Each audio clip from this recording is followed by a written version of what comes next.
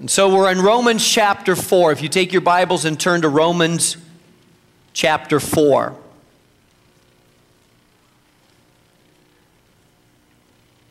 What Paul is telling this people that live in this big city of Rome is that no matter where they come from, whether they're rich or whether they're poor, whether they're slaves or whether they're owners, whether they're Jews or whether they're Gentiles, that the good news of the gospel has power to change anyone's life. But before we understand the good news, we have to understand the bad news. You'll never be desperate to receive the good news unless you understand clearly how bad the bad news really is. How about it?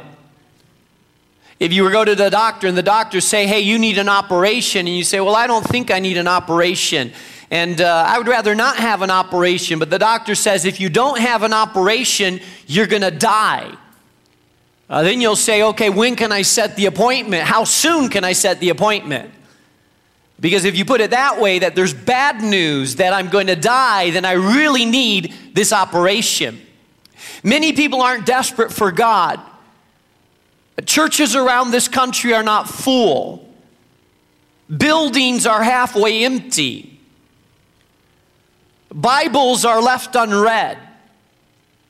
Prayer times are not packed out because most people haven't understood how bad it really is.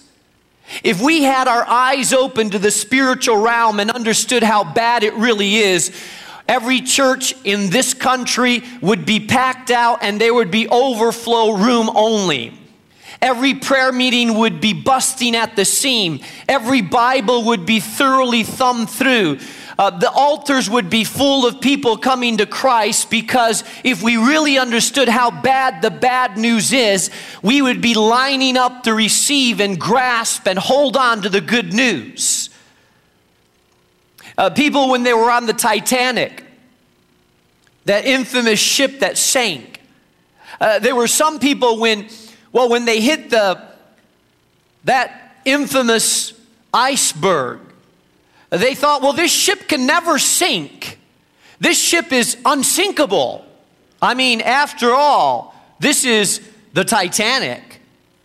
It had been billed as one of the most sophisticated ships that had ever been made. It had been presented as almost a city on the water that would be almost impossible to sink. The passengers had full confidence as they sat in the chandelier dining rooms and enjoyed their cups of champagne, and as they slept in their luxurious rooms, they thought, no, well, there's trouble, but it can't be that bad. We're going to be okay. Because this ship can never sink. And even as they warned people, hey, there's some problems, many people, many passengers didn't listen to the warnings because they thought, no, it's not that bad. The news is not that bad. If they only had known how bad the news was, they would have more quickly gone to the decks. They would have jumped in the lifeboats that were offered them more rapidly, more urgently, because they would realize the bad news was really bad. We have a sea of humanity on a Titanic ship. Most people are in their dining rooms and laughing and having fun, and they think that life is okay and things are going pretty well. But if you were to look at the spiritual realm, you would see that something akin to the Titanic is happening, that this big ship isn't as secure as you thought it was, that our condition is worse than what we realized it was, that unless we reach out to the life-saving boat of the message of Jesus, then there is disaster, catastrophe waiting us. We would run for the solution. We would scurry. We would bring all our family. We would gather our relatives, and we would say, you need the lifeboat, if we really understood how bad the bad news is. Paul in Romans is trying to help the Romans understand that although they lived in a city called Rome, the imperial city that dominated the world, although they lived in the most sophisticated place on earth at that time, Paul is trying to let them know your condition is not that good. Just because you're Roman, a citizen of Rome, doesn't mean that you're doing well. Because spiritually, you need extreme help, and spiritually, your condition is very bad. And in Romans chapter 4, the Apostle Paul uses the imagery of debt and how all of us have a huge debt that we can't pay and how we need to have someone pay that for us. So he talks to them really about this whole thing of spiritual debt and credit. Now, many of you, well, all of us, right? You go down to the local bank, and when you need a little bit of money, you go to that ATM machine. And you go to that ATM machine, and I have a little machine here on stage. It's really not an ATM machine. If you're a thief in here, don't try to break in and rob anything because it doesn't dispense cash. It's really more a giving machine. But I'm pretending here a little bit, okay? So if you were to go to that ATM machine and you were to swipe your card in the ATM machine and it says, here's the account, and you were to look at that account and you were to realize that in your account it's almost on zero. And if you're married like me and have two people have access to the account, I have a smartphone. And one of my best apps on that smartphone is that anything that's charged $75 or more, it gives me a little message. It shows me where it was charged, what was bought, and how much. I love that app. My phone will go ding, I'll look at it and it says $101 was charged. And I'll call my wife up and I say, honey, did you just spend $101 at a clothing store? She, how do you know that? Well, you know, I'm tracking you, honey. Now, she recently informed me that she's learned how to work around it. It only tracks anything over $75, so she said, I figured it out. I charge under $75, a couple of items. I go get one item for $70, then I'll go find another item for $70, and I fly under the radar, honey, so. But you may go to an account and you may discover that at your account as you go to pull out money, if you were to go to an ATM machine and go to pull out money and it'll say zero is in your account. And if you were to check a little bit and it would say, in fact, not only is zero in your account, but it is minus $300. And you would say, oh no, I've overdrawn in my account. There is nothing there. In fact, not only is there nothing there that I can draw out, but I have a negative of $300 in my account. And on top of that, the bank's going to charge you another $25 for being overdrawn. And so now it's $325 negative in your account. And you say to yourself, well, I need money and my account is negative. I'm not really sure what's going to do. What you need is you need credit. You need someone to credit your account so that you have enough to draw on because you're minus in that account.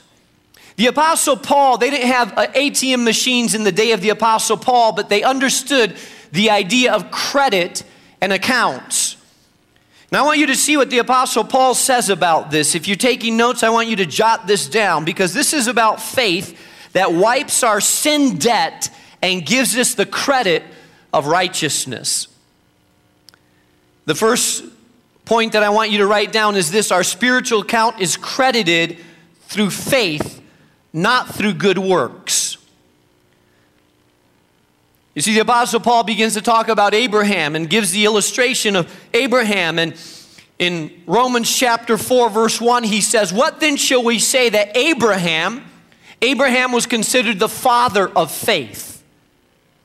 Our forefather discovered in this matter, if in fact Abraham was justified by works, he had something to boast about, but not before God." Verse 3, what does Scripture say? Listen, Abraham believed God, and it was what? Credited to him as righteousness. That word, by the way, credited, it's a Greek word, logizomai, and it was used in business accounting, and it literally means, it was used in secular documents in business accounting, and it literally means to put down to one's account. In other words, it means deposited. So listen to what he says. Some of us, all of us, we come before God, and you look at your spiritual account, and it's negative. Oh, it's not just 300, 400, it's millions and trillions negative in your account. You come before God, and God looks at your account, and he says, you owe way too much. You say, well, don't worry, God, I'm trying to boost up my account. And God looks at your spiritual account, at your life, and he says, you are trillions of dollars in debt. And you come before God Almighty and you say, well, hold on, God, hold on. Lord, I'm going to try to go to church more. And I'm going to try to visit my mother-in-law more. I'm going to take her some menudo this week, and really, that should count for something, Lord. And I'm going to try to give to charity a little bit more. God, I'm trying to make my way out of this account. I'm trying to work my way out of debt. Give me a little extra time, God. I'm going to try to be better. I'm going to try to do good so that my account can be okay before you. Because, God, don't put me in jail. God, don't bring down judgment upon me. I know my account is negative before you, but I'm going to try to work my way out of this huge debt that I have. And this is what God says. He says, Abraham could not do good works to work his way out of this debt. But what Abraham did is he believed God, and it was credited to him as righteousness. See, I really want you to understand this. Verse 4 says, now when a man works, that's good works, his wages are not credited to him as a gift, but as an obligation. However, to the man who does not work, but trusts God, who justifies the wicked, his faith is credited as righteousness. Now I want you to understand what I'm saying here. This is really, really important. When I was in college, I was working my way through school. This was many years ago. I got a job at the Merchandise Mart. The third floor of the Merchandise Mart, there was a company called Baker Knapp and Tubbs. The Merchandise Mart is such a big building. The Kennedys used to own it. I don't know if they still do, but it has its own zip code. It's so big. And as a young college student, I was trying to pay my way through school, and so I went and I got a job at the Merchandise Mart, Baker Knapp and Tubbs, and my salary at that time, my hourly wage was $3.35 an hour. I think about it now and say, wow. Imagine hard work, one whole hour, and then at the end you get $3.35. At the time it was minimal wage. It's increased since then. But I remember working those long hours, and I was basically hanging up pictures, moving furniture around, vacuuming. I was just doing, it was a showroom, and so I worked those hours, and then I would get a paycheck at the end, and it was my first real paycheck, and they would deduct taxes, and I was like, wow. I mean, it should be illegal to deduct taxes from this amount of money. And I remember going home with such a small paycheck, and I was like fighting for every single hour I could get, and it would go to my school bill. But I counted those hours up carefully. Now, if I would have gone into my boss who was writing the paycheck, and at the end of working for 2 weeks and working long hours to try to get a decent paycheck, and I would go on into him, and he would just say, "Hey, Mark, how you doing? Listen, by the way, I want to give you a gift." And he were to give me my paycheck and say that it was a gift. I would have looked at him and said, "This is not a gift. This is my paycheck. And you're missing 2 hours, by the way." Because when you work for something, you expect to be paid for it. It's not a gift. It's a debt that you expect that person to pay you for. And you keep very close track of the hours that you've worked, because you expect, hey, if they miss an hour, hey, that's 1 hour of paycheck that you're not giving me. So this is not a gift given to you. This is a debt that's owed to you. Some of us approach God that way. We believe we're keeping very close track of our good works, and we believe that if we try to improve our life, that God owes us favor. That God owes us some favor if we go to church and read our Bible and try to give to the poor and try not to swear and try to improve our life. We're trying to be good, trying to do things. And we say, "God, I've lived good for 2 weeks, and so you owe me some favor. You owe me some forgiveness. You owe me some credit to my account." And when we do that, when we're doing good works to earn God's favor, then the entire debt of our sinfulness becomes ours. And so we become debtors to God because we're trying to pay off $1 trillion debt making $3.35 an hour. And our debt's not going down much. But there's a difference between that and coming to God and say, "God, I can never pay off my debt. I will never, no matter how good I try to be, I will never be able to pay off this huge debt. I need you to credit righteousness to me because I could never, the debt is too big." And God says, "I'm offering you a gift. My gift has been given through my Son, Jesus Christ, who came to pay the price. And the gift is the gift that credits you righteousness that you haven't earned. You haven't deserved it. You haven't worked enough good hours to deserve that. But God says, I know that you could never pay off the bill on your own, so I'm going to give you the credit of righteousness. Not only am I going to eliminate your debt, but I'm going to put credit into your account." Hello, are you hearing me? This is huge. Not only God is saying, am I going to wipe away your sins, but I'm going to add to your account righteousness. So now when you stand before God, He doesn't just see you at zero. He sees the righteousness of God, a positive balance in your account before Him, because God has deposited in your account something that you could never pay on your own.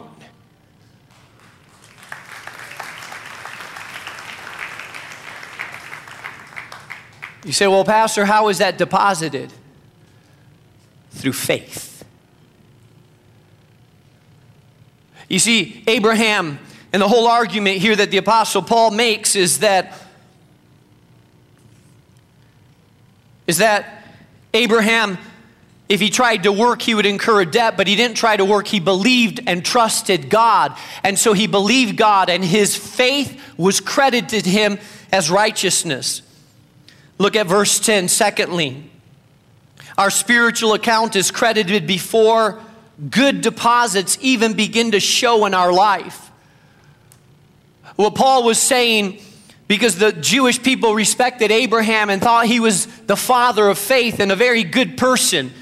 But what Paul was arguing is that even before Abraham did any good works, he believed God. It says, under what circumstances was it credited? Was it after he was circumcised or before? It was after. And he received the sign of circumcision as a seal of righteousness that he had by faith while he was still uncircumcised. Listen, so then, he is the father of all who believe but have not been circumcised, in order that righteousness may be credited to him. The sign that a Jewish boy was being drafted into the family of God was that when he was a baby, he would be circumcised. And that was counted as an act of righteousness. What Paul was saying is that Abraham believed God. He was circumcised in Genesis chapter 17, but it was in Genesis chapter 15, 14 years earlier, that his faith was counted as righteousness. I want you to hear me well. Oh, I wish I could preach this, and I don't know if I can. When you come to God as a huge debtor, with a debt of sin that no one can pay, not even yourself. And when you come to God as a sinner with a huge debt that the wrath of God is upon, someone has to pay your debt. It doesn't just go away. Someone has to pay the debt of your sin. God can't just say, well, you're a nice guy, I'm just going to erase it. No, it doesn't work that way. The wrath of God has to be satisfied. The wrath of God, the goodness of God, the holiness of God demands payment for the debt that's there. You cannot just go to the bank and owe thousands upon thousands of dollars and go to the bank teller and tell the bank teller, hey, I've been through a tough time. I'm really a good person. Would you just wipe that thousands of dollars of debt off my account? Please, pretty please. I mean, we're nice people. Can you just do that? The teller at the bank would say no, because then the books would not add up. I can't just take $20,000 off of your debt because it would not be justified. Someone has to pay it. That money has to come from somewhere to pay it. Spiritually before God, God cannot just erase our debt. Someone has to pay the price for the debt that you and I owe. And what the Bible says is that Jesus, Christ the righteous one, He's come willing to pay that debt. I want you to hear me well. When you come to God to give your life to Jesus, to say, God, I'm going to follow you, God is not saying, I'm going to test to see how you do for the first 6 months. And if you do a lot of good works in the first 6 months, then I'm going to wash your sins away. That's not how it works. The way it works is this. You come to God with a huge debt. Every sin you've committed since you were young, every lust, every lie, every anger, every cuss word, every envy, every deception, every bigotry, every covetousness, attitudes of the heart, attitudes of the mind. When you come to God, there's a huge debt that you cannot pay. When you come to God, you come and say, God, I have a huge debt before you, but I believe in the solution that you've given me. I come to you in faith, and I trust that Jesus Christ alone has the power to forgive me. The Bible says that when you come to God that way, that you come to God with faith, believing that He has the power to change you, believing that He has the power to make you new. Listen, you may have walked in this place a womanizer, an adulterer, a addict, someone that maybe this past week you were out there doing disgusting things and hanging out in places and lying and betraying and doing everything that you did in the world. And when you come to this place, God knows who you are. God sees who you've been. God fully understands the degree of your sin. But when you come to God, you come in faith and you say, God, I believe that you have the power to wash me. And I believe in faith that I will be a new creation. I believe that I will be a new person. I believe that I can fully change by your power, by what you have done for me. I believe. And God doesn't say, well, let's see if that happens. The Bible says that the moment that you have faith in Him, it's credited to you as righteousness. Even before there's one good work that you do as a new creation, God has already washed the debt of your sin fully and completely away.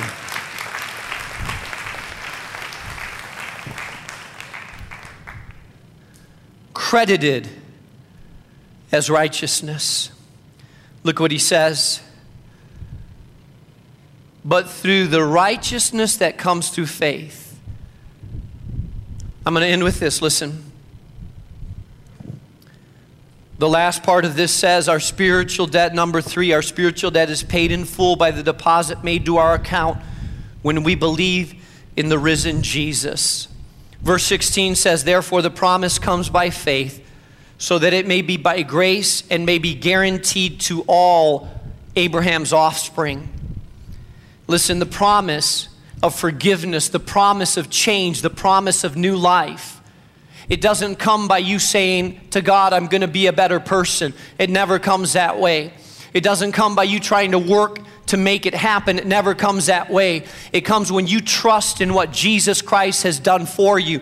You come, and however you come to God, you come in the moment that you come to God and say, God, I trust you to forgive me, wash me, make me a new person. The moment God sees faith in you, willing to take His gift of forgiveness and eternal life, at that moment of time, that's why I'm so big believer in the gospel of Jesus Christ. That's why when I preach to you, I believe that you can walk out of this place a changed person. Some of you, when you walk in this place, I want you to hear me well, because this is the reality. Some of you, when you walk into this place, if you were to die before you walked in this place without giving your life to Jesus, you would go to an eternity without God, an eternity of suffering and damnation. That's what the Bible tells us.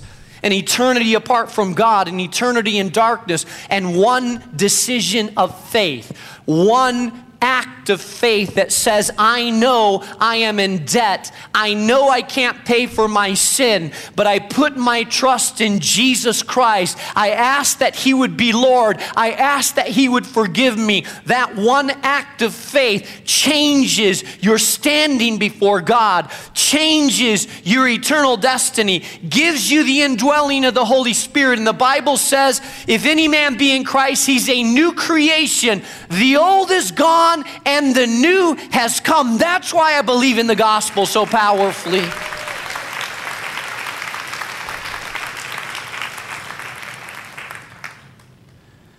You say, well, Pastor, if it's not because of my works and my good deeds, it sounds too easy, Pastor. What if I come and give my life to God and say, Lord, I accept you?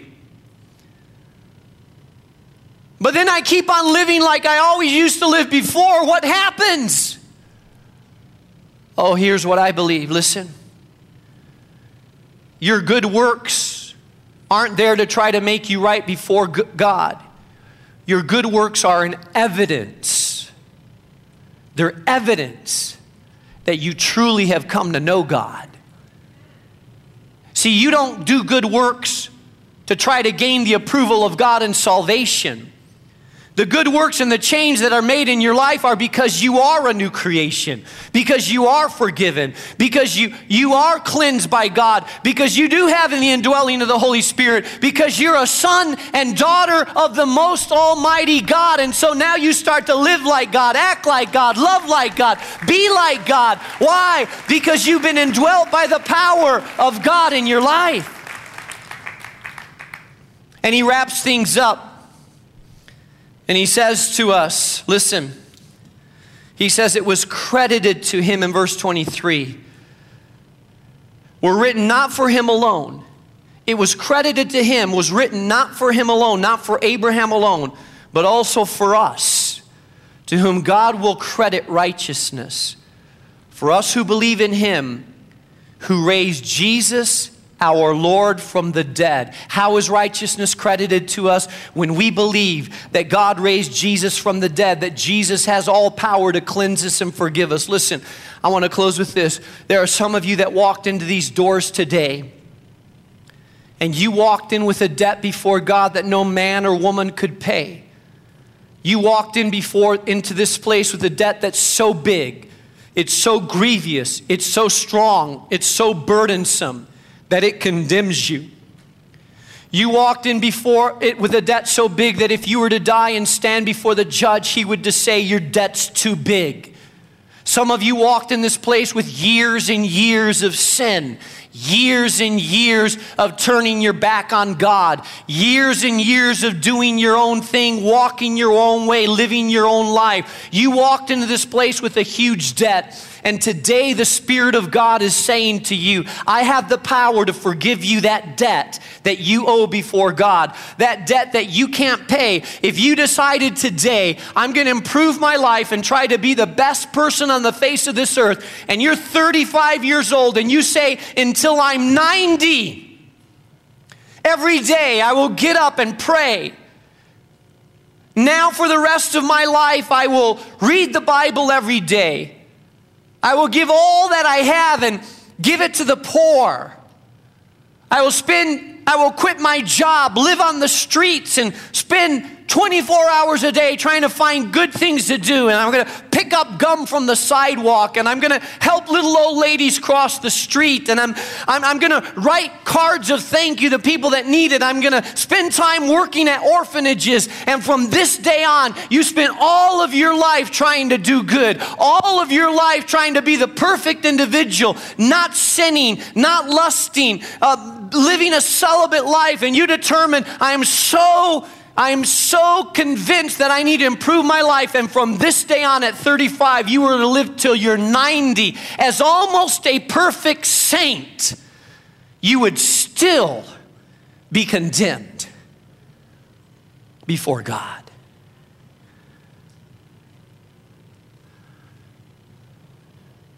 Because you can never pay that debt. You can never be good enough. You see, the only way that your sin can be forgiven and washed is by receiving a gift.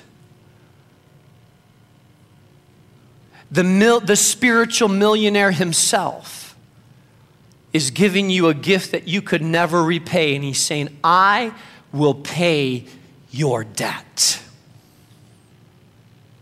And if you try to work for it, you become indebted. But if you humbly bow yourself before God and say, God, I cannot pay this debt. It's way too big. I will never be able to pay it. My sin is way too great.